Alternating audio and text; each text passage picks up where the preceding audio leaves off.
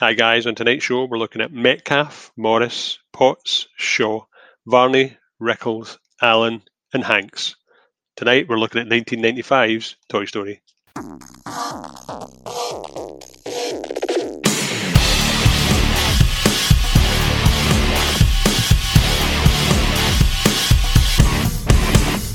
Hello everybody and welcome to 100 Things We Learned from Film. This is the podcast where we try and teach you a thing or two about the film we are talking about this week. I'm co-host and friend in me number one, Mark. And I am co-host 2 and friend in you, John. Hot. Friend in you. Yeah. Everybody needs a friend in me. Indeed we do. Yeah, chance would be a fine thing. This is fast becoming my catchphrase, which I'm going to have to stop doing. So we are here today to talk about another animated film. It's only our second animated film of the show, and we are talking about what, John Boy? 1995's Toy Story. The original is 1995. I was a child when this came out. I was technically a minor. Wait, didn't the shafts read? Even though that Thatcher had shut the pits, I was still down there with the family pit pony Terence. Out with the canary. I was indeed, yeah. I was 15 when this came out, which really, really concerns me when they release new ones and I sit and watch them and go, cool, this is for children. I bloody loved this first one. So did I. I was 20. 20? Yeah, wow. Jesus. Did you go and see it at the cinema? No. Back then, I was too cool for cinema. Cinema. You didn't want to be on a list. No, I did not. I had it on pirate VHS. It was the only way to go. I've got a good relationship with these films. Mostly, I don't think I liked 4 as much as most people did. Seemed like a bit of a cash grab. Yeah, fucking hate Forky, agreed. Whatever it's called. I hate that character. The only real good thing in that, to my mind, was the bunny and the chick. Key and Peele are fantastic. Yeah, there's a relatively new short on Disney Plus with them in it. And it's brilliant. I'll give it a go. They're so funny together. 95, John. What happened? Well, there was a lot of Scottish people running about trying to kill English people in Braveheart. I thought you could say in Trainspotting. That as well. Wow, right, okay. Actually, 2 of my favourite films came out that year as well. The Usual Suspect and Seven. Oh, right, wow. So there's a lot going on. There was Friday as well. I love Friday. I watched it recently. Classic. It's still good. Classic. Bad Boys, Desperado. Jesus, it's Crimson Tide. Maybe no. Get Shorty. Yeah, 1995 was looking good. It was a year. Yeah, it was definitely a year. Yeah, fantastic. Not all good though. There's some rubbish in there. There is actually a lot of rubbish in there. Babe. I won't have a bad word said against Babe. Yeah, Clueless. Clueless is good. That was us, 1995. That was it. Done. Fantastic. So for those that don't know, or those that don't listen, or those that are drunk already, as you are listening to this, we are the podcast that sits down with the movie. Mark will sit and watch it. John will sit and watch it. We'll try and come up with 70 things each, add them all together, and try and come up with, hopefully, 100 things we learned from the particular film. Yeah. We've done all right so far. We've a couple. We're claiming. We're claiming. And John, both of your recent 2, or 2 of your recent 3, you've managed to do it. I am still sat on a big fat duck, which is not as sexy as it sounds. To be honest, this Toy Story is my choice, though, wasn't it? So it was, yeah. Well, I think it was on mid-90s, wasn't I? With the early 90s with Hudson Hawk. Well, I'm just glad we don't have to watch that again. But this is a different one. This is a lot of fun. It's a lot of fun. This one, wasn't it? Loads. So, without further ado, let's get started. We open with some sort of bank robbery going on. There's a villain It's Mr. Potato Head. He's always a villain, isn't he, in these He movies? really is. He's always a bad. He's voiced by Don Rickles, who died last year. I didn't know a lot about Don Rickles. He was one of these kind of comedians that just used to take the piss out of people. And the Americans go on about these roasts, which I think are about as funny as your fucking Sunday roast, but they love them. But he's famous for doing stuff in Vegas.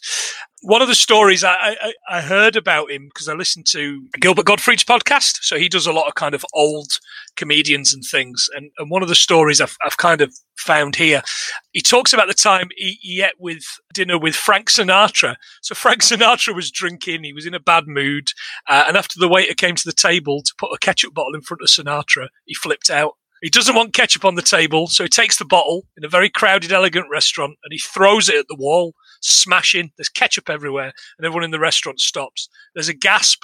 Don Rickles, without a beat, turns to Frank and says, "Frank, will you pass the ketchup?" You gotta laugh. You gotta laugh. Yeah, absolutely. But apparently he was one of the very few people that would be able to take the piss out of Sinatra. Yeah, because otherwise you'd end up funny how. Yeah, yeah. You'd be ostracised by society. You wouldn't be allowed to do any gigs. He was a man back then. I was more thinking you'd end up in the Hudson River, mate. Concrete boots. Was it that connected though? Oh, 100%. Yeah, he was. Yeah, he was the mafioso. You know that the bit in Godfather of the singer, there's the singer and he say, Godfather, will you do us a favor of making sure that he gets cast in this movie? And then the Godfather says, we'll take it to the mattresses, and cuts the horse's head off and it's in his bed. That's meant to be Sinatra that they did that for. Allegedly. Oh, really? Yeah, allegedly Sinatra, but there's loads of stuff allegedly proving it. Right, I mean, okay. I don't think the old prick's too likely to sue us now. But I would assume his grandkids and the mob would maybe be listening to you never know. From the Midlands. You never know. Boy from Glasgow. You wake up with your pit pony's head in the bed. But where's the canary, John? Up your arse. Mate, it'll smell gas there, I'll tell you. Oh, it's so funny. Mr. Potato Head. Look, I'm going to level with you. Most of my things are about toys. I had a real great time researching toys. The potato stuff, yeah. This is like the toys who made us. Have you seen the show The Toys That Made Us on Netflix? Yeah. It's like that, except we're not annoying cunts, right? Well, we are. We're less annoying cunts. Mr. Potato Head was invented in 1949. It was the first toy to ever be advertised on American television in 1952. I'm sure we can blame Don Draper for that. And it used to be you would get just the bits, and they were metal spikes they were on, and you shot them into a potato. Until 1964, when there was complaints of food waste, smelly potatoes. And originally, yeah, that's right. Originally, the pieces would cost you 98 cents, which sounds like a bit of a deal, doesn't it? It really does, eh? Potato Heads attacking the bank. The bank, and they say, "Oh, we'll stop you." I can't remember what the character's name. One-Eyed Bart, something like that. We'll stop you, One-Eyed Bart. And he says, "I'll shoot you." No, but I've got an attack dog, Slinky Dog. Yep, we'll see plenty of him. Say goodbye to the wife and the tater tots. And he puts him in jail. Tater tots, John. Have you any idea what those might be? Are they not just foodstuffs? Is that no food? They are, yeah. They were invented in 1953. It's grated potato wrapped in breadcrumb and deep fried. So they're kind of like a potato croquette to you and me. I think they had some in bread meets bread. All right, okay. That's a good little eatery, that. Oh, yes. The one in town shut now. Is it? Right. That is a shame. Where's the other one? The West Road? It is up at the Fort Shopping Centre. Oh, right. Easter House. I'm not going up there. Apache land. And that's the end of the kind of the play-in. We're playing with Woody now, who's the hero, and it's the credits are rolling. Mm-hmm. But just before that, he's got like this pull string, and he pulls it and he goes, "Reach for the sky," which is a real classic line. Aye. Yeah, and then he says, Mr. Potato Head gets put into prison, but it's with his sister slabbering all over him. "Oh yeah, of course." A bit later on, he says, 6 and up, 6 and up. It says on the box. Woody, of course, is Tom Hanks. He always sounds good, doesn't he, Tom Hanks? Oh, he sounds brilliant. I think he's probably a really good guy as well, from what I can tell. Yeah, comes across as genuine. Every time he's on that Graham Norton, he always comes across as a really genuine guy. But I was reading something with the production, because it was split over so many years and so many production films, the only time he would record is when he was doing comedies. So when he was doing Sleepless in the Cell, one of the comedy he was doing, he would do the recording, but then he was doing Philadelphia, and because it's such a downbeat, he wouldn't do any recording, so he would only do the recording when he was doing upbeat films. Oh, right. Okay. That's pretty good. Which made sense. Yeah, absolutely. I mean, you don't really want to think of a Reach for the sky. adult cowboy going, "Reach for my drugs." Yeah, exactly. Great movie. Not quite the same though, would it? No. The opening credits, right? The opening credits, "You've Got a Friend in Me," which we've already alluded to. I fucking hate this song.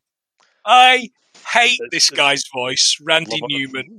I mean, you could have picked anybody for a kids' film. Why did you pick this? I mean, I know like maybe 3 or 4 songs of his. There's this like, "We love LA." Yeah. And like, I don't get it. It must just be he was cheap, or they loved him. But all I can think all the way through this movie, every time he's singing, is, "Oh, that's Randy Newman. He just sits there all day singing about what he sees. Red-headed lady reaching for an apple, gonna take a bite. She's gonna breathe on it first. Rubs it on her blouse." You really hate that guy. I fucking hate that guy. But that Family Guy sketch is probably the last Family Guy sketch I laughed at. Episode 1 of series 2. It's a great sketch. Look up the Randy Newman sketch, listeners, if you haven't seen it. It's belter. Apparently, Steve Jobs approached somebody else to do the soundtrack, though, and for the life of me, I can't remember who it was. I remember reading something about the fact it wasn't him, wasn't Randy Newman, it was somebody else he approached to do it, and for the life of me, I can't remember, yeah. Some other prick in a turtleneck, was it? Hello, Billy. Woody gets taken downstairs by Andy, who's his owner, his friend, and they're decorating for a birthday party. Turns up it's Andy's birthday party. Guests are going to arrive, so he needs to go and get his baby sister Molly, who's this tiny little kind of dribbling, annoying thing. I had a little sister too once, who is not so little anymore. But just as annoying. She can be. Goes and carries her away, and all the toys get up. So what we've learned here is that the toys are toys until you're out the room. Yes. That's right, and then they have a life of their own. Kind of. Yes, and that was Tom Hanks' reason for doing the film. Oh right, okay. Yeah, because when he was younger, he thought that when he left, the toys would come to life. So I think that was a real inspiration for him to do it. So he wanted to do it because of that. Whereas Tom Allen wanted to do it. Tim Allen, wanted to do it. Tom Allen, somebody else. That's that comedian. Tim Allen wanted to do it because his hero Chevy Chase refused the role. He knocked it back. Chevy Chase turned it down. Yeah, he turned it down. Yeah, turned it down. He's a bit of a prick, isn't he, Chevy Chase? That's the wrong move. So did Billy. I was just about to say Billy Crystal turned it down. I knew that one, so we've got that on the list. And apparently he regrets it ever since. Well, the story I heard is when John Lasseter called him for Monsters Inc., his wife answered the phone, and when Billy Crystal answered the phone, he just said yes. He never even asked him the question. He just said yes. Yeah, because I think he says if somebody like that calls you to do a part, you just say yes. Just do it. Just do it. Mike Wazowski wouldn't be Mike Wazowski if it wasn't Billy Crystal, though. It's not. What a team they are. Oh, it really is. Monsters Inc. better movie than Toy Story, I'm going to say. Check on the line there. Works better for me. There's a lot more peril in it, in my eyes. Anyway, you're always rustling canary feathers there, boy. Always rustling canary feathers. Absolutely. So Woody gets everybody together and says, "I'm going to make a speech." He uses a Fisher-Price speaker, which is called Mr. Mike. Now, Mr. Mike was created for this. You can buy them in the Disney store and online. But I was certain it was not an original. I was certain it already exists. Did it? By Jove, did it? Indeed it does. It's based on the Fisher-Price tape recorder from the 80s. Which was exactly what you think it was. It's a tape recorder. But yeah, that particular thing is an original thing. And actually, they knew exactly what they were doing here because there's loads of merchandising opportunity. Yeah, there's product placement left, right, and centre. They even say things like Mattel and Play-Doh and all that sort of thing. Yeah. And I think they probably had to do that to get the things cleared. Yes. Although the only one that didn't do it was G.I. Joe. Oh, yes. So we'll come to that a little bit later on because that's pretty good. You know, when you just think, wow, what were you thinking? Yeah, I get you. As he's talking, there's a book behind him called Tin Toy by Lasseter. Tin Toy was the third Pixar short about a tin soldier released in 1988, directed by the man John Lasseter himself, which is the director of this, and won Best Animated Short at the Oscars that year, which is the first CGI to win. Yeah. That we've said as well. John Lasseter is the director of this particular film. He's saying, so he's basically kind of going through like a team meeting, isn't he? And he says, I can't remember what he says. I can't remember exactly what it is he says, but he says, thanks to Mr. Spell for something or other, and Mr. Spell's like a speaking spell. It's like, you're welcome. Oh, was it the plastic corrosion awareness? Which is fantastic. But I had a friend who had one of those, and you could get it to say anything else. Yeah, anything at all, really. Boobs. Yeah, you are so sexy. I love you. Kiss me now. We were very odd children. Oh, brilliant. But the panic is that birthday means new toys. His birthday's been pulled forward because of the trip, so they have to get a moving buddy, but obviously because of the move, they need to change the birthday. Yeah, that's right. We've missed Bo Peep, who's a nothing character. You can tell when stuff's written by a guy, can't you? Yeah. She is the only woman in the whole thing that's not like an adult woman or a child, and she's not even in the movie. She's like, we'll have a date tonight, and then she's not in the movie for another fucking 30 minutes, and then she got a line. Just filler. But the original script apparently was meant to be a Cindy doll or a Barbie doll that was meant to be his love interest. So I think when they took that part out, they just maybe had to put that in for a bit of filler. So yeah, there was definitely some sort of Barbie beautiful doll involved at one point. Okay, because throughout, whenever she's kind of on, she's really thirsty. Like she's a big thirsty girl. So are these toys fucking? She need to keep up the fluid intake. She would with Woody. He's got a snake in his boot and in his pants. Yes. But is she? I mean, are the sheep turning away? What? What is it doing? I know it's a bit weird, isn't it? Yeah, it is weird. I mean, do they have moulded? Anyway, enough. I had an Action Man, right? And he had eagle eyes, furry head, very much like your haircut at the minute, actually. Yeah. But he had like speedos. He had like blue speedos on. The first thing he did was throw them. Didn't he see what was under there? No, because it was plastic. It was moulded. Oh, was it a plastic moulded speedos moulded on? Plastic. Yeah. So you couldn't see if Action Man ever got any action. Yeah, have you had a little Action Man of his own? Absolutely. Absolutely. they need to figure out what's going on and keep an eye on all of the new toys. Yeah. Coming in. So all the kids start arriving. They all look like Andy with different skin tones, I might add. Yeah, and I've got to say it here. This is the bit where I realised how far we've come on in 25, 26 years, because the humans in this film look like shit. Yeah. As does Scud. Yeah. They got the toys right. That was the worst dog animation in the world. One eye up, one eye down. It's crazy, but yeah. At the time, bear in mind, at the time they were limited to what they could use. Apparently, I watched a documentary about it, and they literally had to take shots and going in and using the computer. Take shots, literally getting allotted time. So they had a limited amount of time to do a limited amount of things. So apparently, it was crazy, and only had 110 people working on it. So all those people to go in. Yeah, and you think, wow. I think Rachel had said that whilst this had like 101 people on it, The Lion King had like 10,000 people working on it. There was a lot of people working on it. So like the year before. So you kind of like, a couple of years before, you're like, oh, all right, okay. Steve Jobs wasn't confident in it at all, apparently, at the beginning. He was actually for selling Pixar. Yeah. And this production went on, he's actually started seeing it come together and thought this is going to change the way films are made. So, and he was right. Steve Jobs, Steve Jobbies, more like.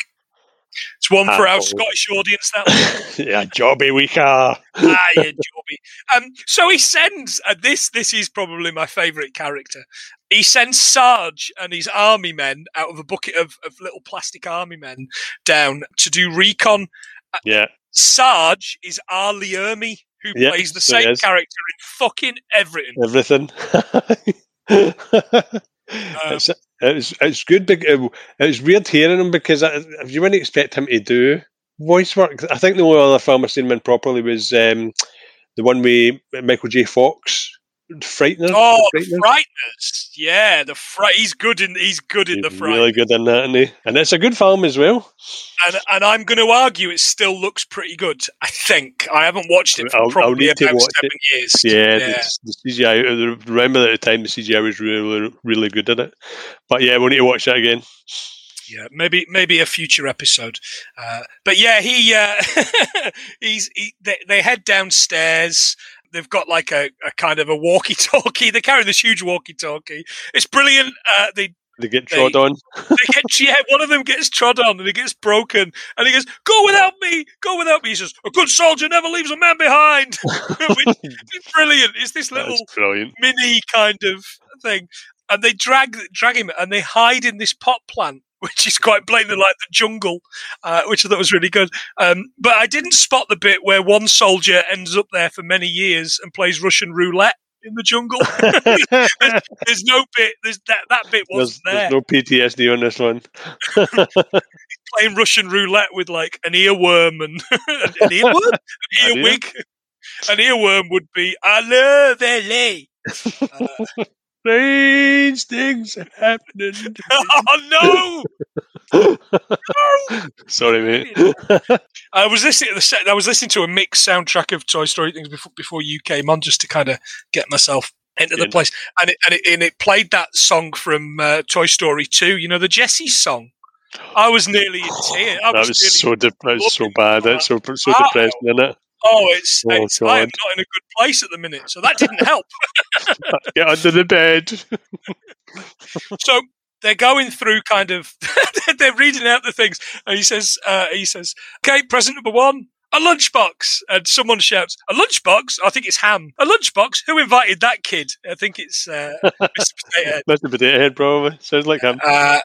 And there's all sorts, but there's a bit of where they're walking up the yard. Oh, these toys are always so big. Why are all these toys so big? Oh no, look at that one. It's tiny. It's the kid walking on, and as he turns around, it's really long. Big, massive. Yeah, that was a good touch. That was a really good touch. Perspective gag is brilliant. And I thought, oh, snooker cue. That'd be good. I did have to question. So they have to resume positions and not get caught. So they all run back to the places that they were once the kids are heading back upstairs to not get caught. But look, when I was a kid, I never remembered where I'd left my toys. Nope. Somebody could have came into my room and stole them. My room was just laden with toys. And to be honest, a few of my toys did go missing, but I don't think I realised for about 3 or 4 weeks. Yeah. You're looking a bit going, where's my... So that they didn't need to do that. Yeah. Chris, hang on. I'm missing one of my 15 stormtroopers. Yeah. No. I could have missed it. I know, yeah, exactly. Well, they would miss you if they try to shoot you. Bang. All the kids run in, all the little boys run in, and they're kind of excited about this one toy. For some reason, they couldn't get the radio, so they don't know what it is, and then they get called downstairs for either cake or games or something, and it's in Woody's place on the bed. Woody's fallen off the bed. Or flung off. He got flung off the bed. Right. And when they look, it's a Space Ranger. It's a Buzz Lightyear. His cardboard ship wing is torn, and he goes, "This will take weeks to repair," which I thought was a really good song. Yeah, it was really good. It's just so funny. Everything, all the elements of it have crash landed. Yeah. He was the big toy for Christmas 1995. Biggest selling toy of Christmas 95 in the US and the UK. My nephew bought one, and it was so intricate. The wings were, the helmet, everything was all. Oh, it was just it did amazing. The lot. Right. Everything it did in the cartoon. Later on, they changed the model, and it did less things, which was rubbish. But yeah, it had the retractable wings, the movable helmet. It was all the buttons and everything. Everything laser on there. Yep. Yeah. It's if you buy one now. It used to be Tim Allen's voice, but if you buy one now, because he's a coked up fiend, possibly, it's no longer his voice, it's a voice actor. And in May 2008, one went up on the Space Shuttle Discovery and went to the International Space Station. Well, apparently the Woody voice isn't Tom Hanks, it's his brother. This blew me away. I found this out what's the point? They've got his recordings as well. Why don't you just use his voice? Well, no, apparently, because there's so many toys and games and various bits and pieces, he's a busy man. Turns out his brother isn't a very busy man and sounds just like him. Wow. That's money right there. I'll link to a YouTube clip, but I'm not joking. It's astonishing how much he sounds like him. It really, really is. I bet you any money's like every day, Hank's $1 million. Oh, dear. Jesus. Yes, very good. We were talking about the Army Men, and I missed the fact that there were 23 video games spun off from those little bastards.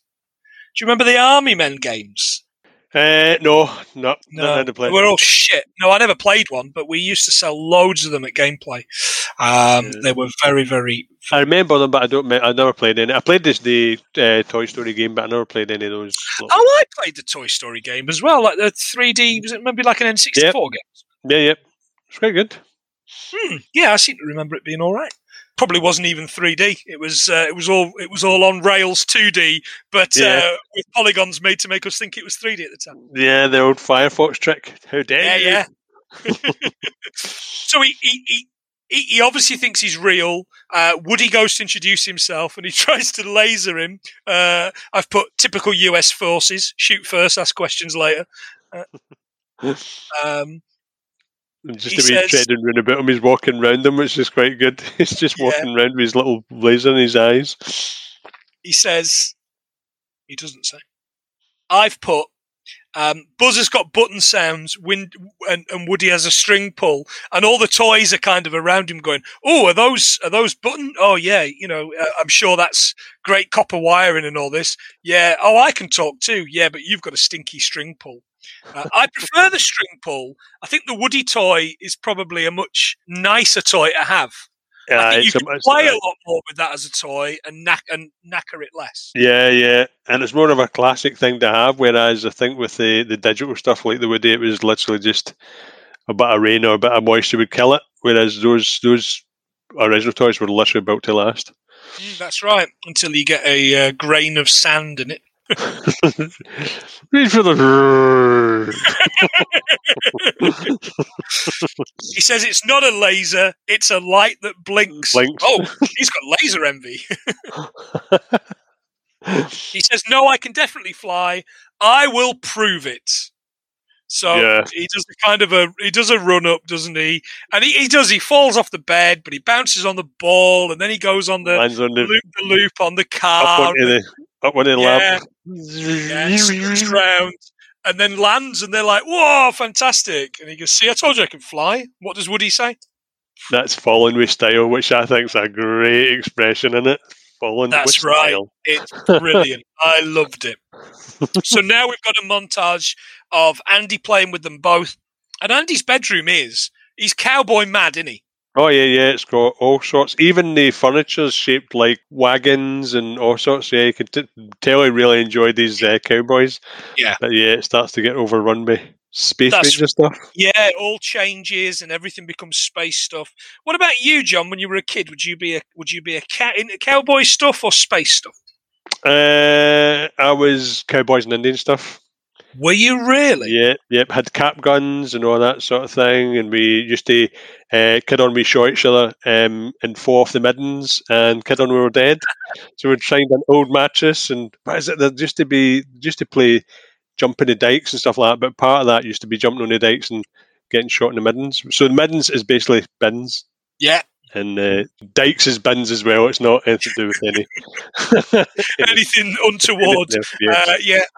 Having lived in Greenock, I do know that, or as the whole town is called, a midden. A midden, absolute midden. It is an absolute midden. I was always more into space stuff, but I was pretty big into Star Wars as a kid and Transformers. Right. So that for me was always the kind of thing. But now I'm in my 40s. I'm all about cowboy stuff. It's weird. It all comes round, doesn't it? All comes round. Yeah. Proper kind of dad kind of cowboy type stuff, me. Well, when I was younger, when I was growing up, we didn't have, at the time, we didn't have anything like Transformers. So the things that I used to have to watch when I was younger, my dad would make us watch things like Bonanza. We'd watch James Bond anytime. So there was always gun-related stuff happening. So I didn't really have a go-to cartoon because my dad always controlled the TV because there was only one TV. So we literally had to watch whatever he watched. The only time we got to see anything out of the ordinary was Sunday with Glenn Michael's Cartoon Cavalcade, when we just used to watch all sorts of Birdman and all sorts. So I didn't actually get to... and Captain Caveman. It's like looking back through the mists of time. Talking about your childhood. it's like I'm talking to 100-year-old man when really there's only 5 years between. There really is, but no, it's just like okay, Grandpa, it's time to go back to the home. Jesus. On the subject of cowboy movies, we recently watched, new to Netflix, a movie called Damsel, which is your man Robert Pattinson and that Mia Wasikowska. I can't even pronounce the lassie's name. She was Alice. It's called Damsel. Right, so Robert Pattinson, it's basically set in 1870. Fucking names today. Robert Pattinson is crossing America to get to the love of his life, Penelope, and he goes through all the thing to get hold of her, and it's brilliant because is that like the story of the guy that was going across the water to get to Lassie in Ireland on the jet ski? sounds very familiar, big man. No, this is very good. I recommend it very, very highly. And because it's 1870, it's kind of later. Right. It's kind of like Red Dead Redemption 2 kind of. Right, okay. Right. So I honestly could not recommend it high enough. I think it's on Netflix. We watched it. It's on Prime to rent as well. But Robert Pattinson is fast becoming probably one of our better actors in this country. He's learnt by his mistake. He never mentioned Twilight. So yeah, I think that was probably his biggest mistake, to be honest. But hey, he's coming back now because he's Lighthouse. So he's doing all sorts of good noticeable films as well. Yeah, he seems to be a pretty good guy. We'll see about this Batman movie. We'll see what's going to come of it. Yeah. We'll see. Buzz. So Buzz has now got Andy written on his foot, same as Woody. Woody's got it written on his foot. And he shows the toys. He says, "Oh, I've been taken in by your master or your leader, tribe, Andy, to your tribe." And they go, "Oh, in permanent marker too." And Woody's got it on his foot. And the way that Woody's got it, with is it the backwards D or the backwards N? Yeah. There's a lot of council estate lassies with that shit on their feet. Yeah. Oh, God, I mean, look, I'm from a council estate myself, but come on, girls, sort that out. That's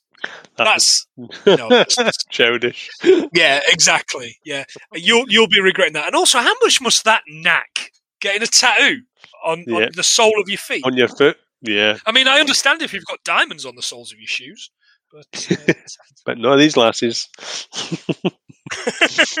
I'm Andy's girl. What's happening? He says he's fixing his ship, Buzz, and he says, "Pass me the unidirectional bonding strip." And the little robot goes, "Mr. Lightyear needs more tape." That was brilliant. Unidirectional bonding strip, of course. I'm going to start calling tape that from now on. Woody hits his helmet, doesn't he, to open his helmet, because Woody's really annoyed that Andy likes him, and he starts choking on the air. He's like, and he's like, I can breathe. He says, "Of course you can. You're a toy." Mm-hmm. Oh yeah, look, Buzz, an alien, and that's how he hits. He gets him done. Yeah. Yeah. They look out the window. Sid is blowing up a Combat Carl. Oh yes, and that brings us to your point, John. Who was Combat Carl meant to be? I was like, who the hell's Combat Carl? And then realised it's a G.I. Joe, but because they didn't give them permission, they couldn't call it a G.I. Joe, which is their loss, to be honest. Their loss. Yeah, look, I never really got G.I. Joe. I've always been an action man myself, an action man boy, of course, because G.I. Joe at no point invaded the Falklands. Yeah, it's a very American thing, that, and apparently it was massive. They brought out one of the biggest warships, what they call aircraft carrier. That's what it is. Oh yeah, I'm aware of them. And apparently it was literally half the size of a bedroom. You could buy it for $109 back then, but yeah, they just kept bringing out new toys and new things, space ones, aqua ones. Oh, it was just meant to be crazy. But over here, I didn't have one. No, there was a cartoon and there was the Cobra Commander. I'm the Cobra Commander! But he just sounded like Megatron.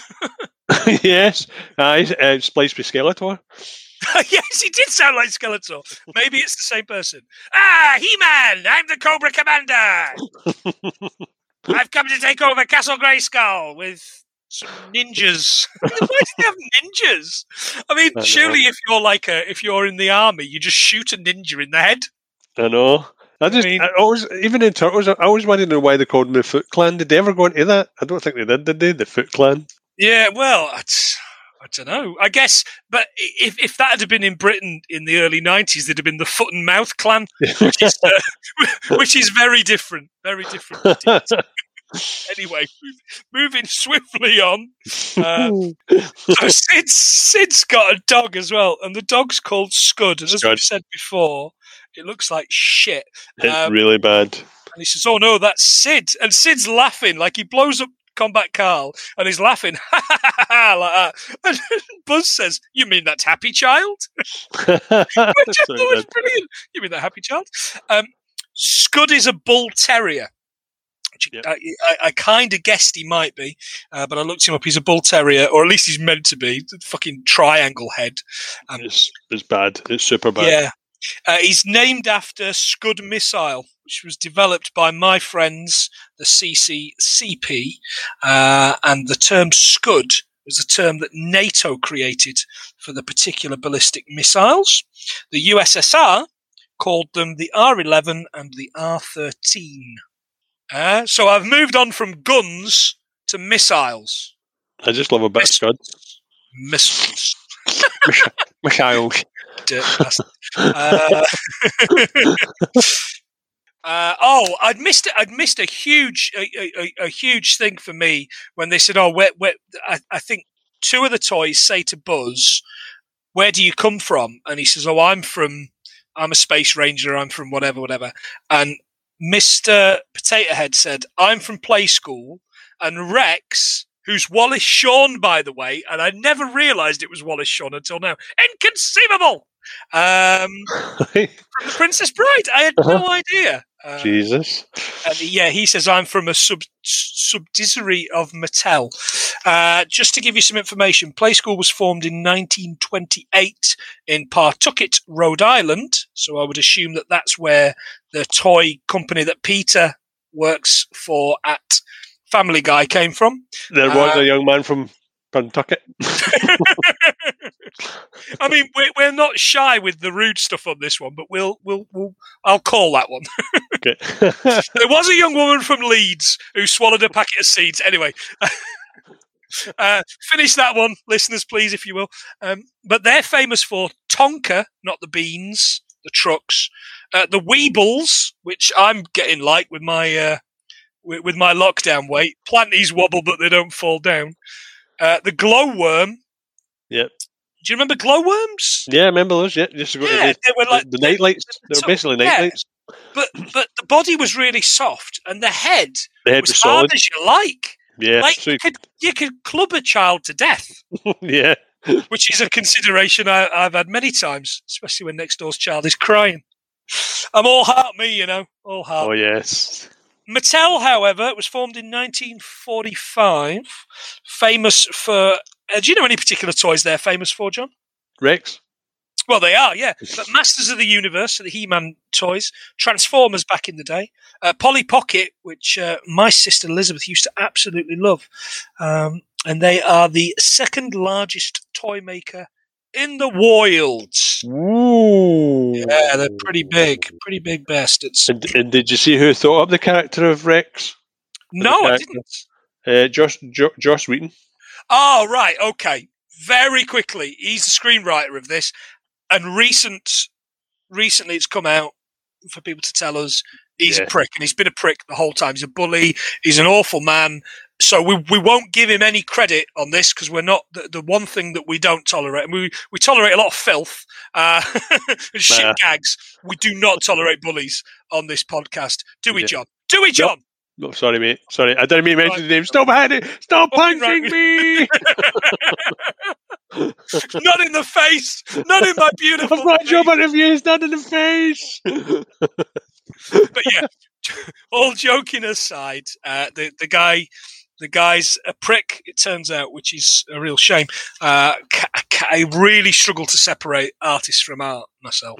I can't watch any Kevin Spacey stuff. Although, maybe watch Seven again. Yeah. So, Woody gets an idea. The windows, he sees a Magic 8-ball rolls and falls down the back of the chest of drawers, doesn't it? Yeah. So, wait a minute. I've got an idea. We're going to push Buzz down there. So he tries to knock him down the back of the thing, but with a huge number of contraptions, he falls out of the window instead of behind the desk. Andy's off to. I keep calling it Pizza Express. Pizza Planet. He's off to Pizza Planet. Yeah. Because if he went to Pizza Express, he'd probably get fiddled by with an unsweaty man, a man that hasn't sweated since him and G.I. Joe were in the Falklands. Aye, he's sweating now, though. I bet he is. So he falls out the window, and it gets spotted by some of the other toys, who then decide that they are going to push Woody out the window. Yeah, so they push him out the window. So it gets a little bit like the Wicker Man. This bit, they turn so quickly, don't they? Yeah. Oh, don't they just like an absolute cult? So they're about to push him out or tear him apart or whatever.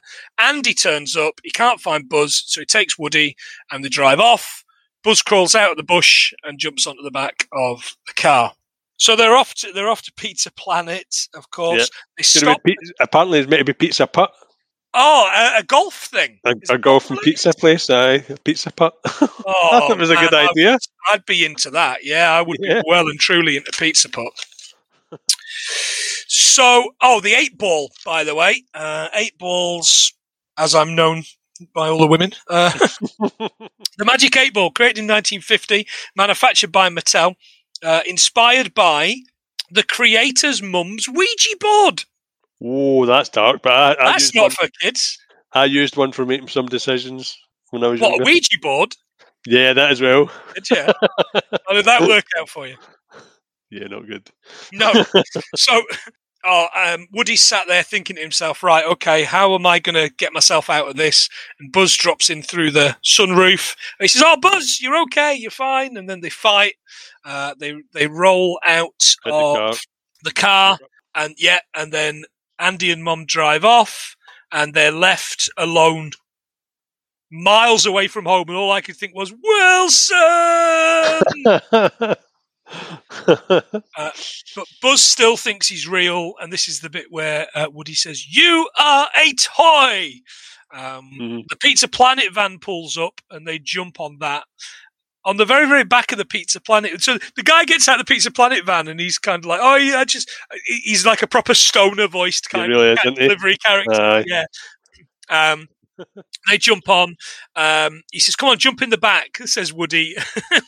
And Buzz says, "No, we'll jump in the cockpit because there's safety devices." Yeah. And he puts a seatbelt on. Woody jumps in the back and gets moved all over the place. Pummeled. Yeah, he does, yeah. But it says on the back of it, yo, just yo.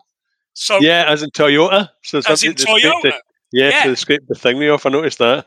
So I looked it up, and it's based on the Toyota Hilux, which is still in production. It's still production, 1968 to current. It looks a lot better now. It does look a lot better now.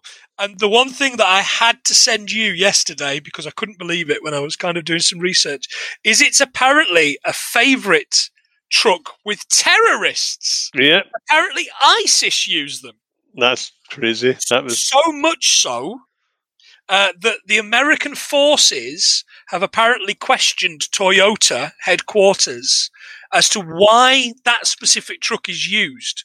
So basically they're saying, sorry, Japan, you're funding ISIS, which is a very, very American forces thing to do. Isn't it? Just because it's a reliable truck. It's if you're going to do something, get a reliable. You can run it into the ground, can't you? And it's obviously a decent truck for the hills of Afghanistan and the like. So we get to pizza. I keep wanting to say it. I'm not going to say it. We get to the pizza place.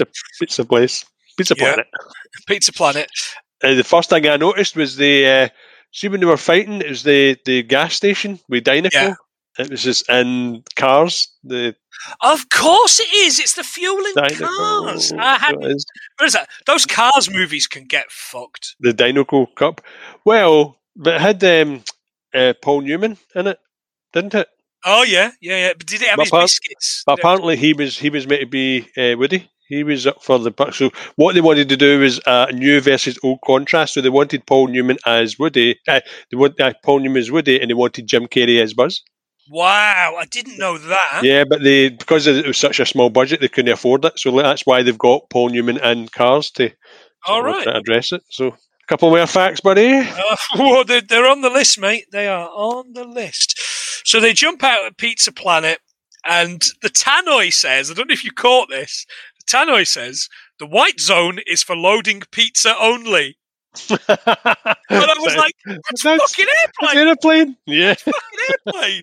Which is brilliant. I've had enough with your white zone shit. And to get in, you have to go through an airlock with robots guard. Like, this, what? It doesn't make any sense at all. Like, there's committing to a theme on your restaurant, isn't there? And they've committed to it totally. You can't get in unless the beef eaters let you in. The beef eaters, that's exactly what they look like. And when they get in, basically it's like there's obviously a pizza bit to it, but there's an arcade, and there's loads of different things in it. One thing was Whack-A-Alien, which was Whack-A-Mole, chest bursters coming out of it, which I thought was really, really cool. So I looked into Whack-A-Mole a little bit. Whack-A-Mole was created in Japan in 1975. It's the same age as you, is it, John? Yep, 1975. Yep, what a year that was. Yeah, what a year indeed. In law enforcement, the term whack-a-mole relates to a crime popping up elsewhere when eliminated in one place. And the translation into Japanese is mole buster. Right. Pretty good. So yeah, we learned that about whack-a-mole. Never been particularly good at it, me. Whack-a-mole.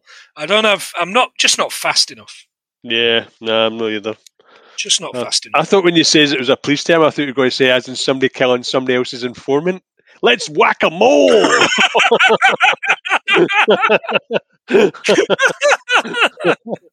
My head broke. I prefer guacamole.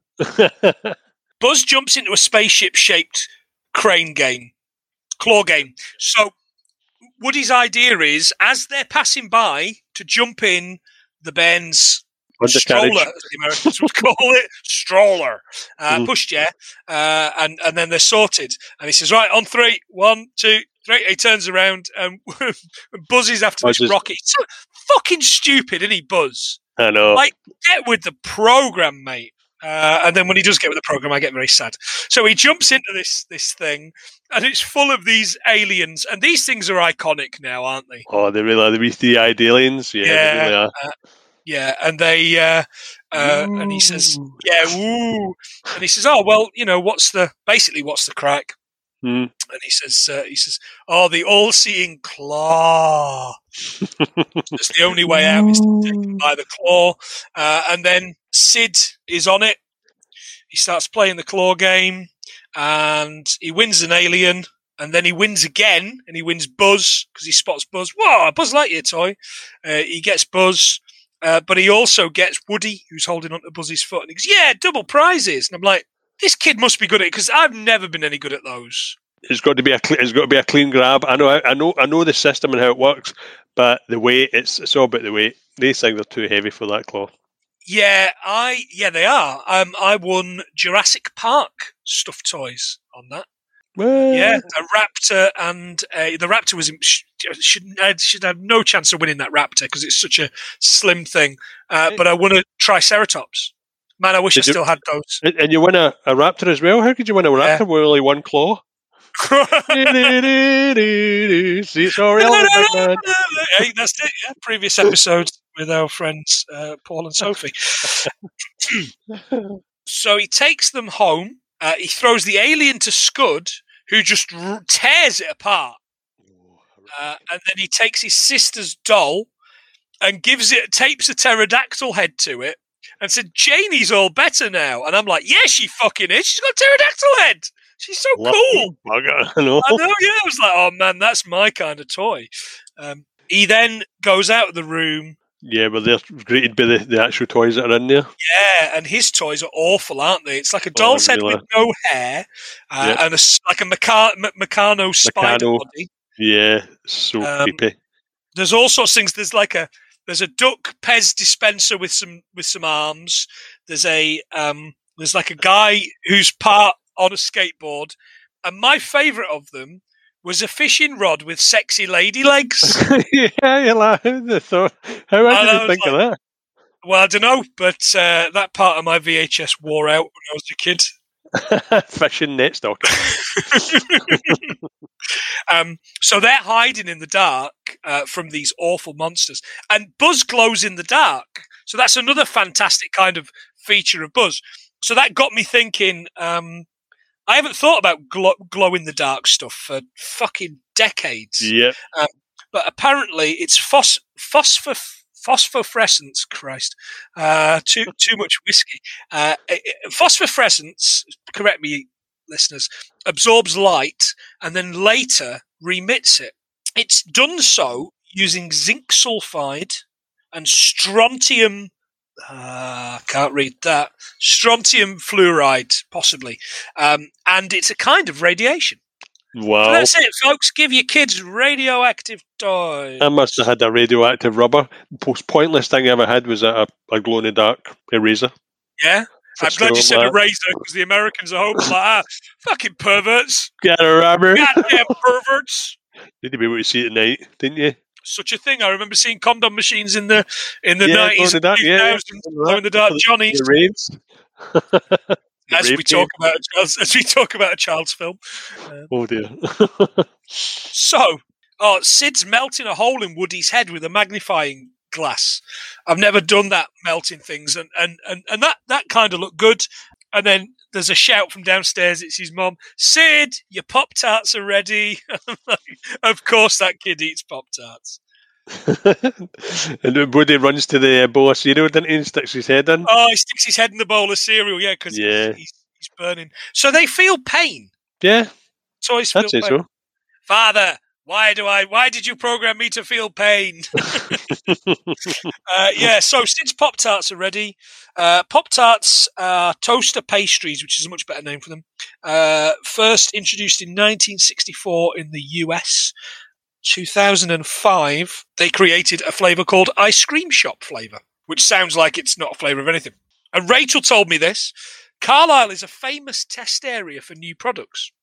Right, okay. And Pop-Tarts were in Carlisle before anywhere else in Britain in the 80s, apparently. Wow. Also, so was Sunny D.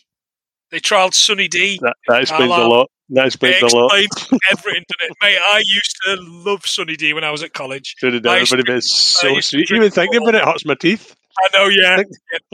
There's a reason I've got bad teeth, and it's Sunny D and all the chocolates we spoke about in last week's episode. Oh, God, yeah. And I want some Almond Joy action. Anyway.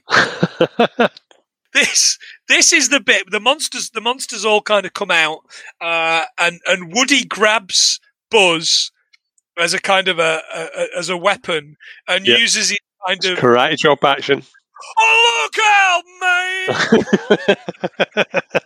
Love it. He's like, oh, look out, man! There's only two types of people know that: Woody, Buzz Lightyear. And that's karate chop action. Yeah. Did your nephew's toy have that karate chop action? Do you know what? It probably did, but nobody actually used it because it was pretty pointless, wasn't it? Yeah, absolutely. So they're running from Scud, and Woody says split up. Woody goes in a cupboard, but Buzz runs into a room where it's like the dad, isn't it? He's like drunk in a chair. Weird because it's like a bedroom upstairs as well. So the den, as the Americans would call it. And he runs in, and it's like a really obnoxious advert for Buzz Lightyear toys. It's like really shouty and kids playing with it. Call him Buzz Lightyear. Yeah. And like, there's this voiceover at the end, and it says, "Just a toy does not fly." Buzz Lightyear does not fly. And he's like, "Oh, just a toy." So then he realizes he is just a toy. Just a toy. A sad song for Randy Newman. I can fly if I wanted to. And he jumps off the banister, tries to fly, falls. His arm comes out of its socket. Always a good thing to fix. Whenever the arm came out of the socket, you were always happy because you knew you could just pop it back in. You could just pop it back in, yeah. If it snapped at if it snapped, you were done for. You're done. Yeah, you were absolutely done for. It's a super glue or nothing. Your mum had to do that. So he's kind of lying on the ground. Thankfully, the song ends. I've put Buzzy's sister, but of course I mean Sid's sister turns up. She's got a really fucking severe fringe, that kid. Yeah, there's some bangs, isn't there? Those are some bangs. Aye. Picks him up with the broken arm. Woody walks in to her playing kind of tea dollies with him. Yeah. And I think it's Mrs. Nesbit. Monkey, Mrs. Nesbit. And he's like, I'm Mrs. Nesbit now. And he says, take that off. He says, oh, tell me the hat looked good. Just tell me the hat looked good. I know the apron was a bit much, but tell me the hat looked good. That was good. That was a good bit. I enjoyed that. But he's in some serious kind of level of depression. Woody's kind of trying to get the attention of the toys across the way, and they throw across some fairy lights, don't they? Yeah. And he's like, okay, we're going to come. Yeah, but only if Buzz is there. Oh, yeah, Buzz is here. Come on, Buzz, give me a hand. And Buzz throws up his arm. Wow, classic. And he's like, well, where is Buzz? Oh, he's here. He's right next to me. And he's doing all this kind of like, oh, hi, Buzz, waving with the arm. And all they can see is like the window. Yeah, like the window, and cuddling him. And, so they can't see. He's like, oh, give us a hug, Buzz. And slapping him on the back and everything. Yeah, but this something doesn't seem right. It's really good slapstick. Did you hear about the production piece on this? Nope. So the production piece on this was what they did when they asked Tom Hanks to record it was they threw in with him a mannequin's arm. And they said, "Oh, can you do all the movements and can you just do some voiceover?" And it's all improv. We love a bit of improv on this. Yeah, he improv that whole thing, and the movements they basically took the movements from the movements he was doing with them. So that's really good. That's really good. Cool. Yeah, I like that. I like the idea of that. But they're not having any of it. Though they then see that he's just got his arm. Oh, look, he's killed Buzz and he's just got his arm. So they retract the thing, and they're stuck. Slinky Dog looks really disappointed. Like Slinky Dog obviously loves Woody, and he's desperate to believe him. But he kind of slopes off like a dog would. And shuts the blinds. Yeah. It's really sad. So the Slinky was invented in the 1940s. Sold 400. The whole 400 of them in the first 90 minutes. Jesus. And in 2000, they were added to the National Toy Hall of Fame, the Slinky. When they were sold, for the first year they were sold, they were priced at $1. $1! I love it is Slinky. Just a bit of fucking metal, isn't it? Yeah, I loved it. Just going down the stairs and running down and getting it again. It was so mesmerising. Everyone loves the Slinky. It's like a Newton's Cradle, wasn't it? Oh, yeah. Just to the eyes. Jim Varney, the guy that played Slinky Dog, R.I.P., he was Ernest P. Worrell. Yeah, Ernest goes to jail. Ernest, it's stupid. But Ernest P. Worrell was a character created for a series of local ads. So it didn't matter where you were, he would advertise a local company or a business local to you in America. So if you were in Florida, he'd do like, I don't know, an orange grove. Sorry, Floridians. Or if you were in, Fargo, it'd be a fucking car sales lot or something. Yeah. Probably run by William H. Macy, I would have thought. I'm just trying to think of local businesses. But yeah, so that's what that character was created for. And he played that character from 1980 to his death. And he died the week Toy Story 2 came out. Jesus. But I think he was like a 40 packs a day kind of guy, which you can kind of tell in the... Oh, for the voice, yeah. The voice, can't you? 100%. So the cannibal monsters, they fix Buzz. Sid's back. Woody hides under like a milk crate. Why has he got a milk crate in there? But I guess we all knew that one kid at school that didn't have a great home life and just had shit like that in his house. He hides under... Sorry if that was you, John. Yeah, Zeno put a tool at like a... Oh, he puts the toolbox on it, yeah. Binford, wasn't it? Is it Binford? So the chest itself was, I think it was Binford, but that was the brand that Tim Allen used to do on Tool Time. Is it really? Yeah. I didn't know that. That's on the list. I've added that to the list. Yeah, but Buzz refuses to hide, and it turns out, I've put Sid's back. He should be hiding, but he hasn't. He just doesn't want to do anything. I've put lockdown got us all like that. Strap a rocket on me, I'm ready to fly. And that's the thing. Sid has ordered this massive rocket to be delivered, and it's just been delivered. Pre-internet, how easy would that have been to do? Not at all. Nah, it's not an easy thing to do. So it's this huge, especially in America, when I think in most states at the time, they would have been illegal. So he decides he's going to strap the rocket to the back of Buzz. He looks outside and it's raining, so the launch will have to wait till tomorrow. Next morning, Woody tells Buzz how cool he is, and basically G's him up. So Buzz says, "Yep, you're right." Looks to save Woody, but Sid wakes up, takes Buzz to the launch, and Andy's moving van's here, so it's panic time. It really is. Yeah, everything's kicking off. Yeah, that's right. Woody mobilizes the broken toys to help him. So they distract Scud, and they get out through the dog flap. this is brilliant because they've all got their own little kind of bit that they do. It's a real kind of team effort. Sid finds Woody on the ground, puts a match in his holster, throws him on the barbecue, and says, "We'll have a cookout later." Evil kid. Absolutely. As he's just about to light the rocket for Buzz, Woody kind of does his, there's a snake in my boot and all that kind of stuff. He does like all his speeches to distract Sid, and then starts talking to him, and he's kind of like, "Sid, you're a bad boy," and all this kind of thing. And as that's happening, all the toys are starting to rise up for sand pits, and it was really creepy, man.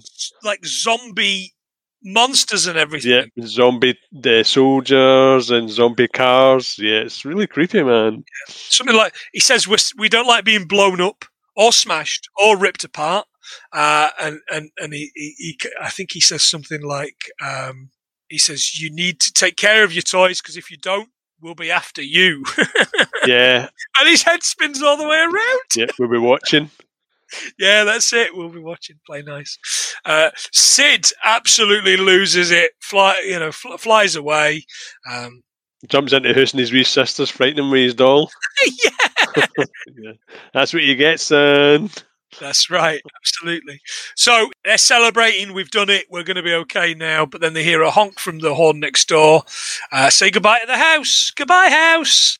And they jump in the car. But because of the rocket, Buzz can't get through the fence. He says, "You've got to go." And he says, "Nope, you never leave a friend behind." They manage to escape. They've still got the rocket, or Buzz has still got the rocket on his back. And the dog sees him, doesn't he? He's chasing them down. Yeah, with his bad CGI dog. His big triangle head. His plastic fur stuck to his body. So they do. They manage to kind of catch on, or Woody at least manages to catch on to the bit of rope hanging off the back. The bit where you kind of pull down the shutter on the back of the truck. Yep. And he jumps in and he opens the thing. "Oh, are we there already?" the toys are saying. And then he kicks them aside. "Oh, it's Woody. Woody, what are you doing?" And he takes RC out and kicks him off the end of the thing. He's like, he's doing it again. Doing it again? Yeah, it was quite funny. He's got a taste for blood or something like that. Like, toss him overboard. And they basically they manage to drive, and they're chasing. They're going through all the traffic, and just as it gets to that point, all the batteries run out. Yeah. And they get stuck, and that's it. It's over. They've given up, basically. Absolutely given up. Which is sad. It's a shame. But then they realise he's got a rocket strapped to his back, and he's got a match. So he strikes the match, and just as he's about to light it, a car goes by. So horrible, isn't it? It's one of them. It's kind of like, it's just it's done. We are done for. But with the sun shining through Buzzy's helmet, that allows them to light the fuse. And as they do on RC, they're kind of absolutely going at a pace. I mean, I don't really know how fast you would go. I don't know how fast a rocket. Yeah, because Woody's face is flapping all over the place. Yeah, it is, which is not bad considering he's made of plastic. Yeah, flying up there. It starts to go up, doesn't it? It starts to actually take off. He says, what do rockets do? They explode. Yeah, so you got to go RC. Buzz hits his button, his wings come out, which cuts it cuts the rocket off of his back. The rocket explodes. But if that would have just done that anyway, why didn't he just do that when he couldn't get through the fence? True. Oh, I guess he can't put them back. See? There you go. And he says, "Buzz, you're flying. You're flying." He says, "This isn't flying. This is falling." Falling with style. Which is sweet. They land in the minivan sunroof, right in the box next to Andy, who goes, "Oh, look, here they are. You're all along, my boy." That's right. Then we fast forward to the new house. Christmas. Yeah. And they're doing toys. And he says, "Okay, what are you hoping for?" And Mrs. Potato Head's going, "Mrs. Potato Head, Mrs. Potato Head, Mrs. Potato Head." Bo Peep says, "Oh, maybe we'll kiss you under the mistletoe later." He gets kisses all over his face. lipstick all over his face. I don't know how that works. He says, "Oh well, I'm worried about what Andy could get," says Buzz, and he says, "Well, what could Andy get that's possibly worse than you?" And then Sarge says, "It's a puppy," and that's it. They just look at each other, and that's the movie. And we'll see in a few years' time, in about 5 years' time, exactly. It pans out. A little bit more about the puppy. Yeah, exactly. I enjoyed watching this one, John. I really did. I haven't seen Toy Story 1 or Toy Story in a very, very long time. Yeah. Very, very long time. Yeah, to be honest, I wasn't actually going to watch it because it's committed to memory. I just know everything about it, but just watching it again, just realised. Don't get me wrong, watching it again, you realise how dated the animation is. But when you realise it's from 1995, it's forgivable. I mean, there's that dog is the main flaw. There's a lot of things couldn't do. They couldn't do water droplets, so that's why when Buzz Woody puts his head into the bowl and brings it up, you don't see any water droplets. You don't see any fire. The combat car, when they don't get to see the explosion because they're going to do fire at that point. So there was a lot of things they couldn't do, but they just had to try and hide it. Nice. Okay. All right. Okay. What else have you got to add? I've got quite a few things here, mate. So what else have you got? No, you go. I'll think of them because okay. They just come in. Mrs. Potato Head was introduced in 1953, and 2 years later they introduced Potato Kids, which I've got a few mates from school who I think have given birth to Potato Kids. The tater tots. Judging by the pictures on Facebook. Ham. We didn't really talk about Ham. Ham is Cliff. It's Cliff. Ham's Cliff. Cheers. Yep. Cheers, yeah, yep. Exactly. John Ratzenberger. Yeah, Pixar's Good Luck Charm. Yeah, he's in all the films except one. Is there not one he's not in? Are you sure? We watched Soul recently. I don't think he's in that. Could be wrong. Oh, but yeah, he's in all the films. Is the point I've got? But Piggy Banks, the name came before the shape. Apparently, money boxes were called Piggy Banks before they were piggy shaped. The money boxes date back to 2 BC, and which you'll remember. And the first pig-shaped ones before currency date back to 12 BC in Java. Very, very popular in JavaScript. There you go. I was going to say that. The most productive week on creating this film, they created 3.5 minutes of animation. Jesus. Just a tiny amount. The working title of the film was "You Are a Toy," and Hasbro wouldn't allow Sid to blow up with G.I. Joe. You've already done that one. Yep. 8,000 hours worked for, was it 100,000 frames? All right. Wow. Yeah, so it was a lot of work put into that. A lot of work. The film saved Etch-a-Sketch. Apparently, Etch-a-Sketch was going to be dumped by Mattel, but this film, even though Etch-a-Sketch is only in it a couple of times, specifically, hey Etch, draw. Yeah. Six-shooter. $200 million increase in sales on the back of this movie alone. Did you ever have one? I did, mate. Yeah, I was shit with it. I was rotten with it. But I'm not very artistic anyway. I was quite good with it. Yeah, so we were doing my favourite piece was we were doing a politics thing in Primary 7, and we all got given a party. I was Labour. Come on! And I done an Etch-a-Sketch vote Labour. So my Etch-a-Sketch was literally just stuck on a wall with like hundreds of blue tack, and I had to just stick it on.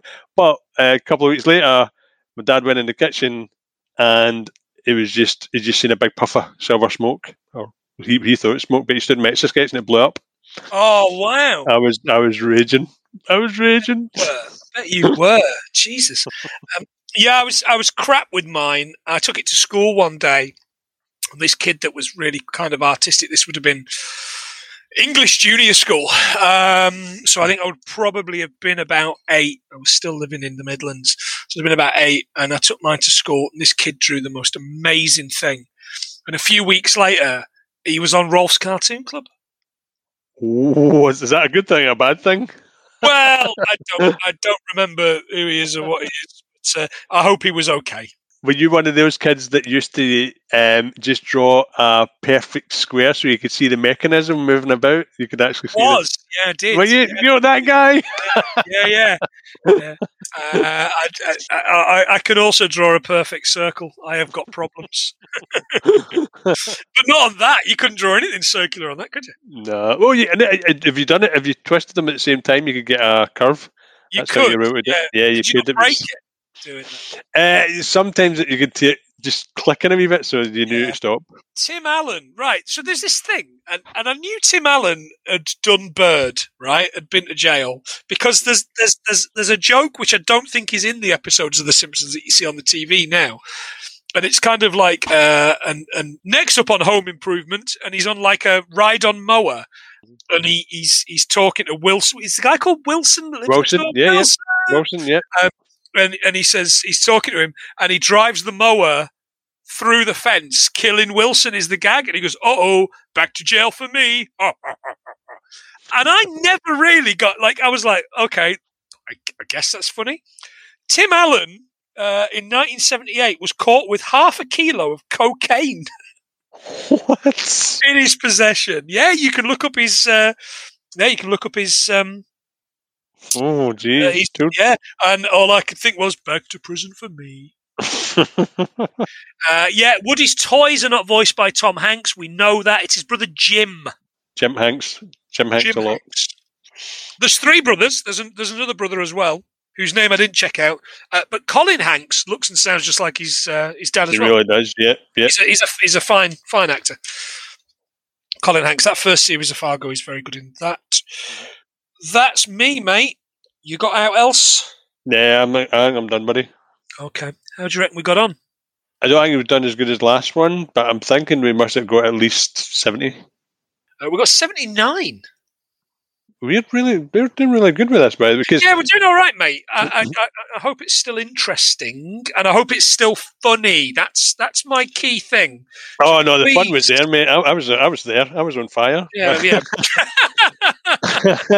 Listeners, please tell us that the more things we get from the film, is it still funny? Is it still comedy-ish enjoyable? Let us know. Yeah, because I think your worry is that the more facts we get, the less funny it is. But we chat a lot of shit. We learn a lot of things. I picked loads up from that. I think the only thing toy-wise I would pick more up from would be a Transformers movie, but I think everyone's against us doing a Michael Bay Transformers movie because they're shit.